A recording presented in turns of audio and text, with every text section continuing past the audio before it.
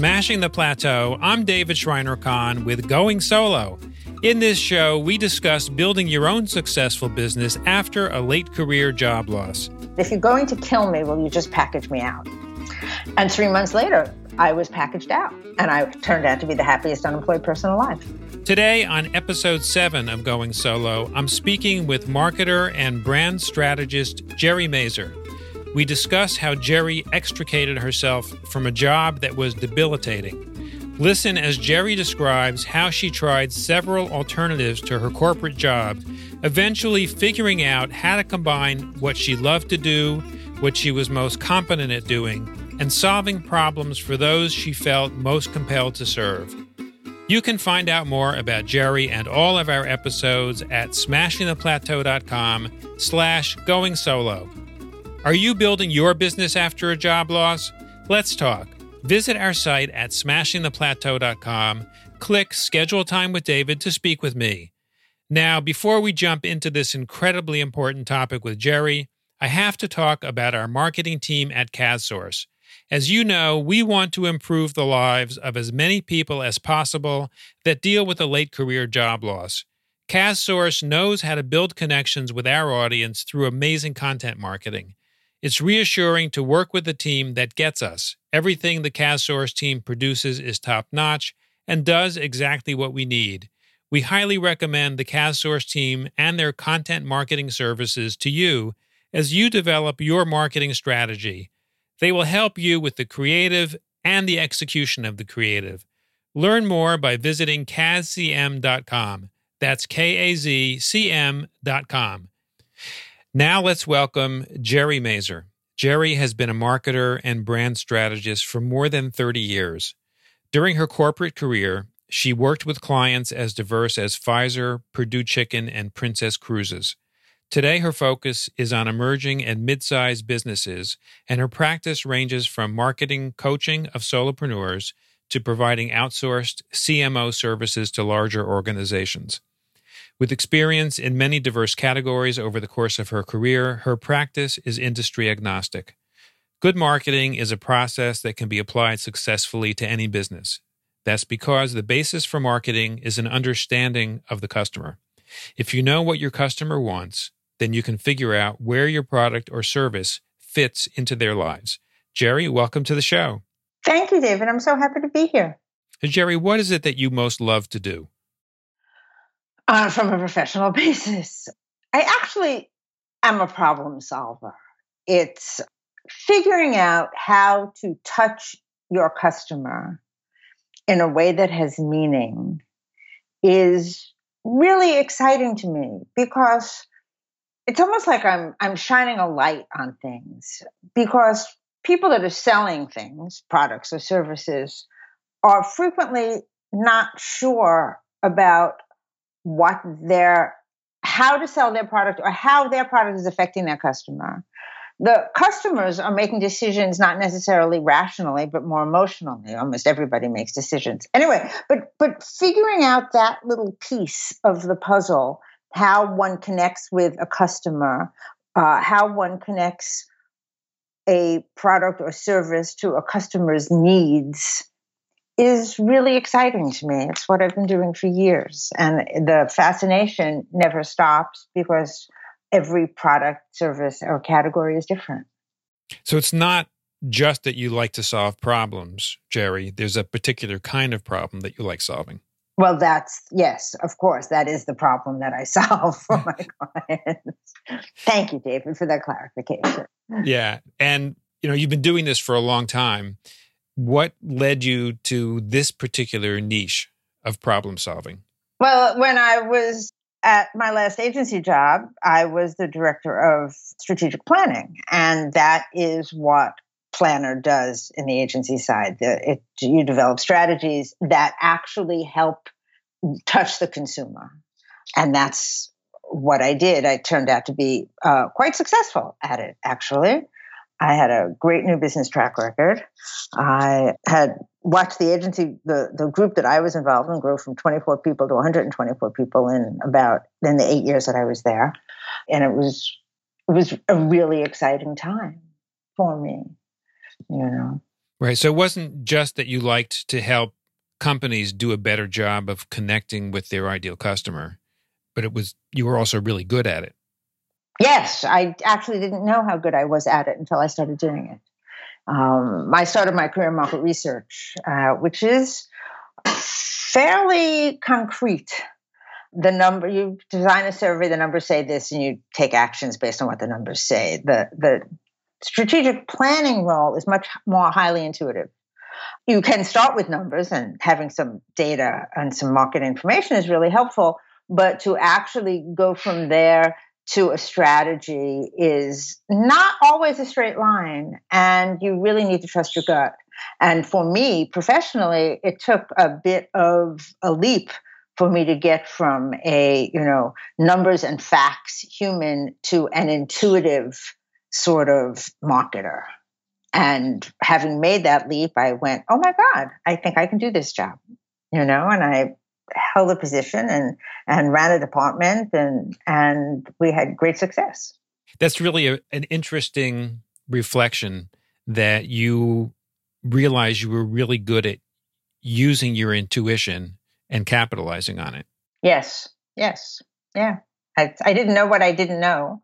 And then once I knew it, it was like, oh my God, I can do this. And I can do this well.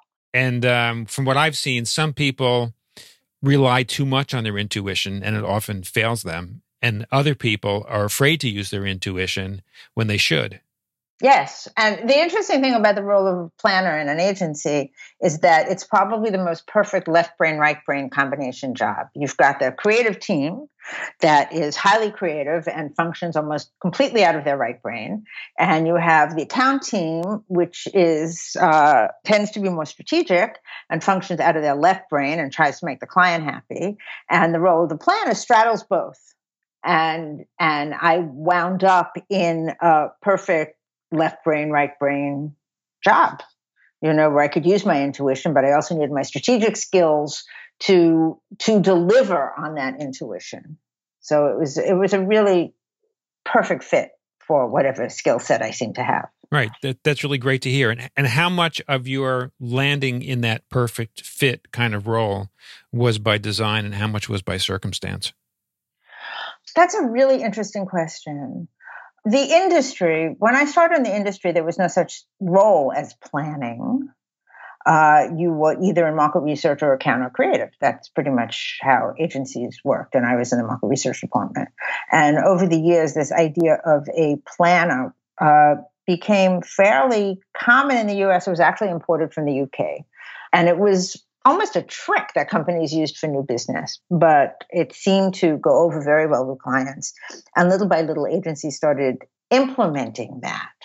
And my first, when it happened to me, I was basically given a new title and told, "Hi, we're going to test this out."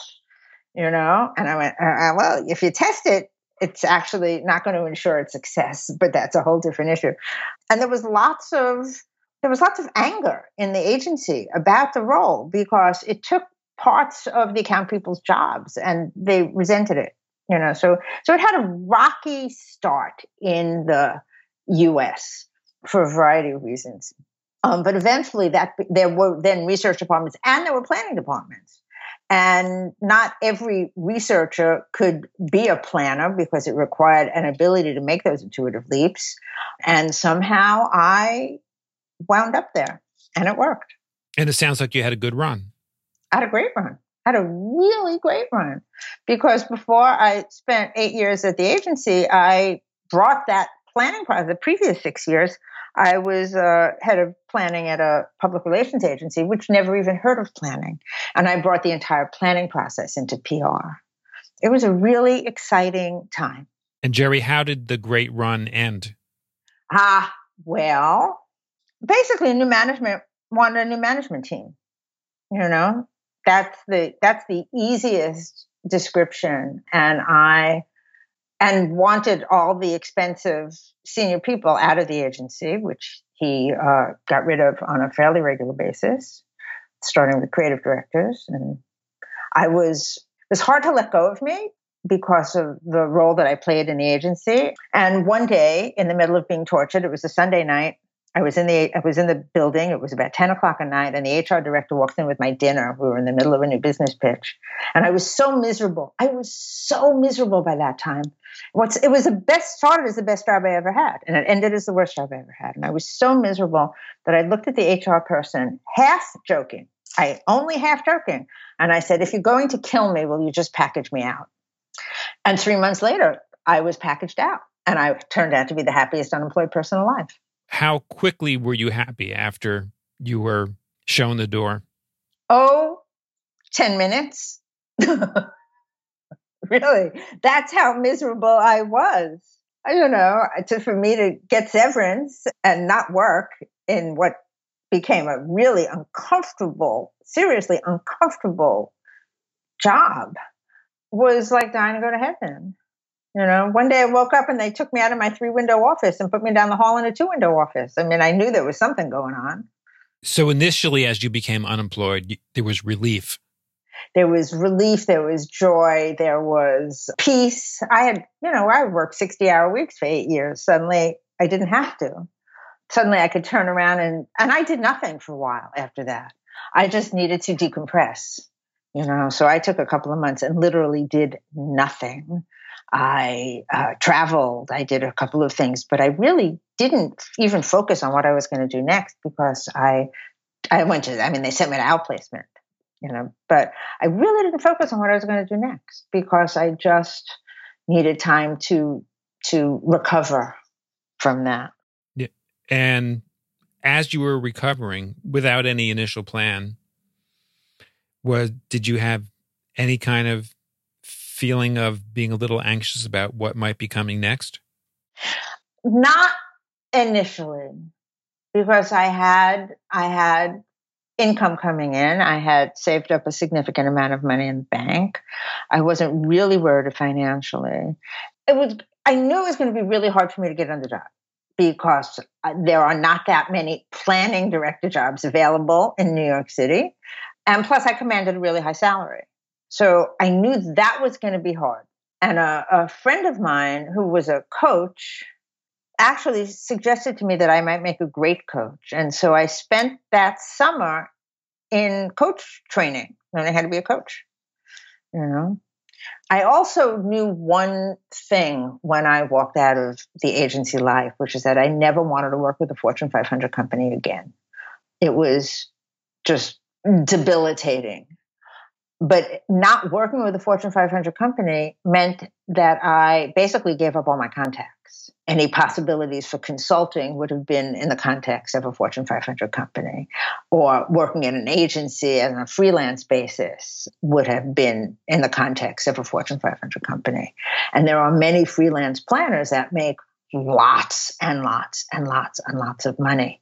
But because I never wanted to work with another Fortune 500 company again, I knew that I was going to have to do something completely different. I didn't quite know what it was, but I knew that I would have to just find a different path. And how hard was it to find a different path? Well, I left my coaching training and I opened a business as a general business coach for small businesses and solopreneurs and people who were trying to do something better than what they were already doing.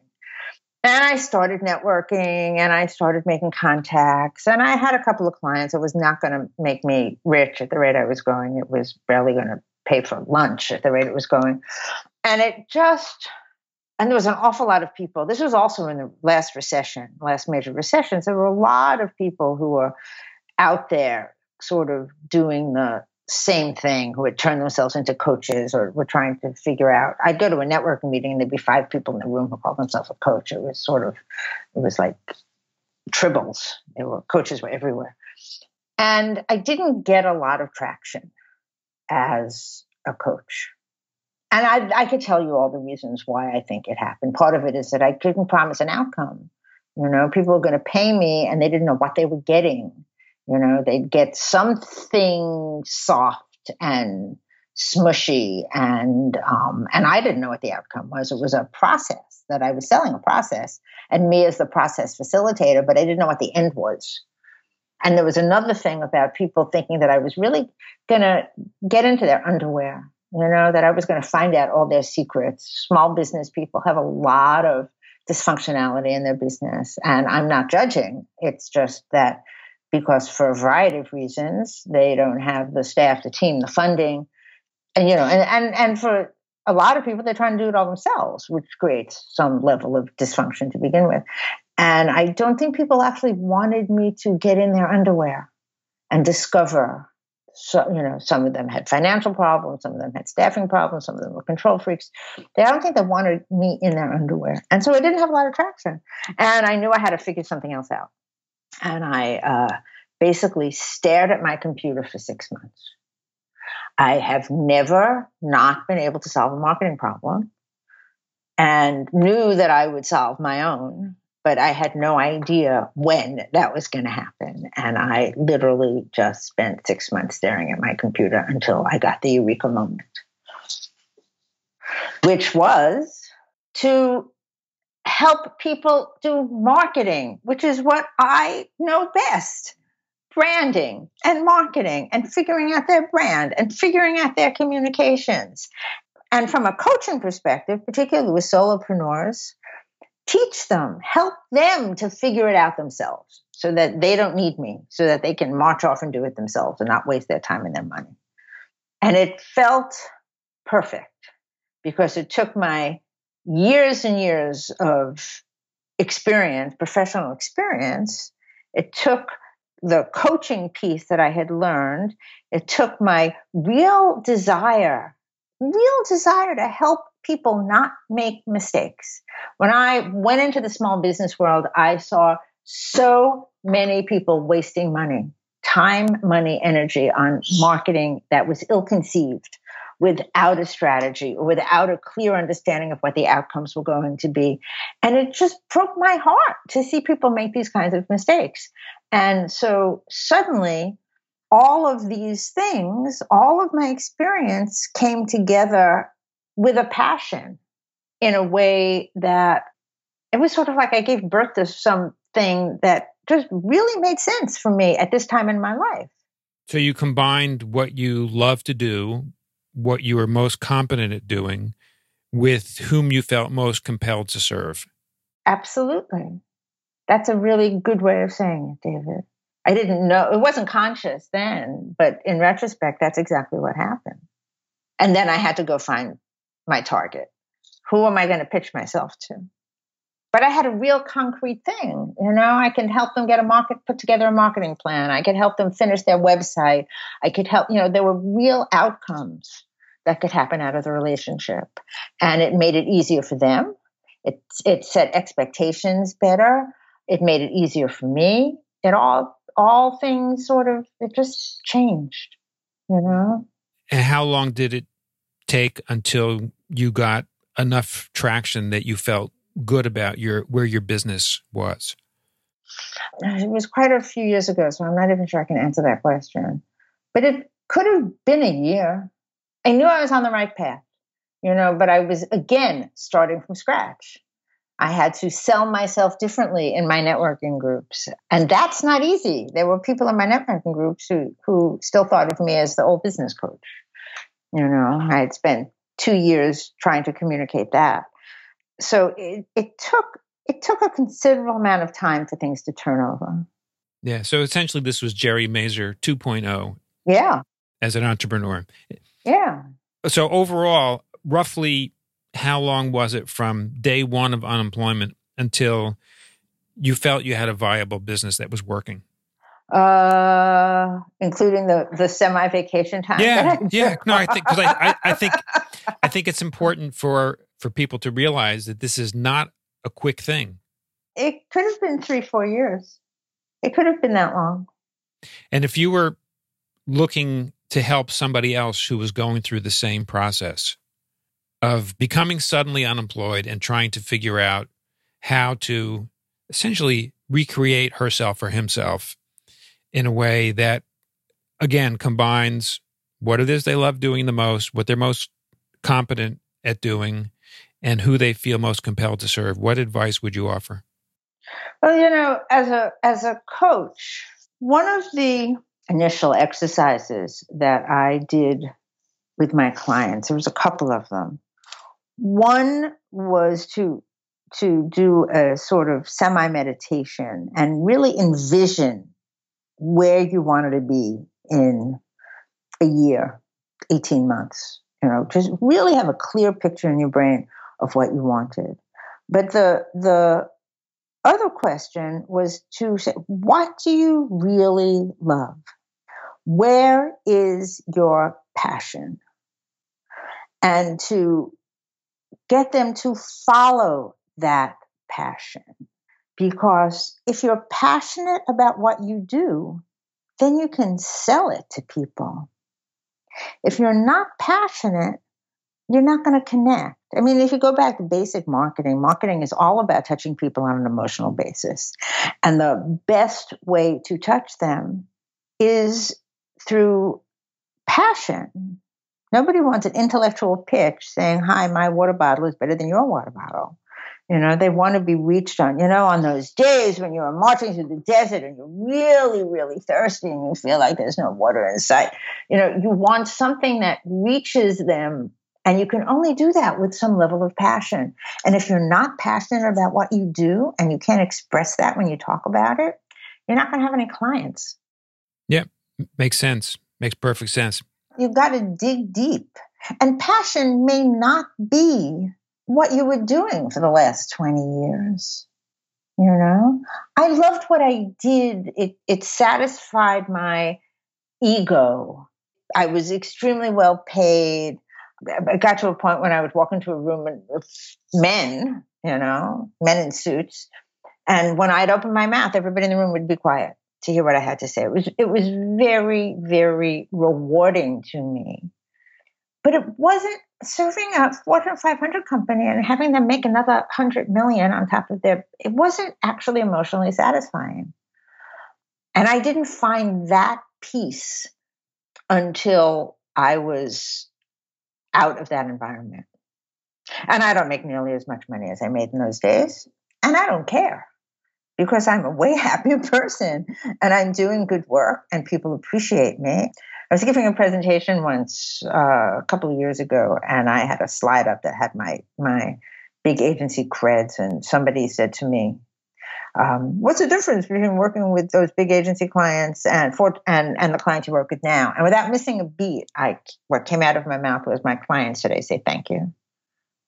And that makes all the difference in the work that I do. So who are your ideal clients now? Has it changed any since that period where you became Jerry 2.0? It has. I take on less coaching clients. They're sort of the little solopreneurs they're not my focus now, although I will have a relationship with any business person. I'll figure out how to do that. I now look for bigger clients. My goal is basically to generate recurring revenue, because that makes life really easy. And I have learned that for clients with less than a certain marketing budget, I am more of an expense than an investment. And if they have a bigger budget, I don't feel as expensive to them, and I can help them spend their money better. And so it becomes an investment. And so there is a line there in terms of the client size that I prefer. But I'll do a quick project for somebody. I don't have any, I'm more picky about the kinds of clients that I take. I want ones that I will enjoy the work, and I think that will be a mutually beneficial relationship. I don't need to take every client that comes along. And actually, every time I took a client and my gut said, don't take the client, it turned out to be a disastrous relationship. So I'm really, I make a lot of effort to make sure that they're the right client for me and for my business, But I tend to have more bigger clients these days than I do smaller clients. So. And Jerry, if someone wants to learn more about you and whom you serve and how, where would they go to do that? Well, it's very easy. They can go to my website, which is Jerry Mazur Marketing, GeriMazurMarketing.com. You can call me. I talk to anybody. I'm more than happy to talk to people. You can call me at 917-509-9906. If you go onto my website, you can download my free guide called 5 Steps to Creating a Brand. Anybody that's starting or even thinking about starting their own business needs to think about themselves and their business as a brand. So it is a very, very important first step for anybody who is going to venture out of their corporate world and into a brave new one. And you can find that on my website. And so that would be great. Check that out. Jerry, I want to thank you so much for taking the time to join us, sharing your experiences. There are so many people that are facing some of the same kinds of challenges that you experienced and where you have figured out how to recreate yourself. So I really appreciate your coming on and sharing your story today. Well, thank you, David. I appreciate being here. My guest today has been Jerry Mazur, the founder of Jerry Mazur Marketing. Thank you again, Jerry, for joining us. Thank you, David. When you visit the Going Solo website at goingsolo.smashingtheplateau.com, you'll find a summary of each episode along with the links we mention on the show. Today we learned how Jerry Mazur built a successful business after extricating herself from a job that was debilitating. Are you building your business after a job loss? Let's talk. Visit our site at smashingtheplateau.com, click Schedule Time with David to speak with me. Remember to subscribe on whatever platform you listen on and leave a review if you can. And remember, when you support our sponsors, you help us bring Going Solo to you for free. Thank you for taking the time to listen to our show. I'll see you on our next episode.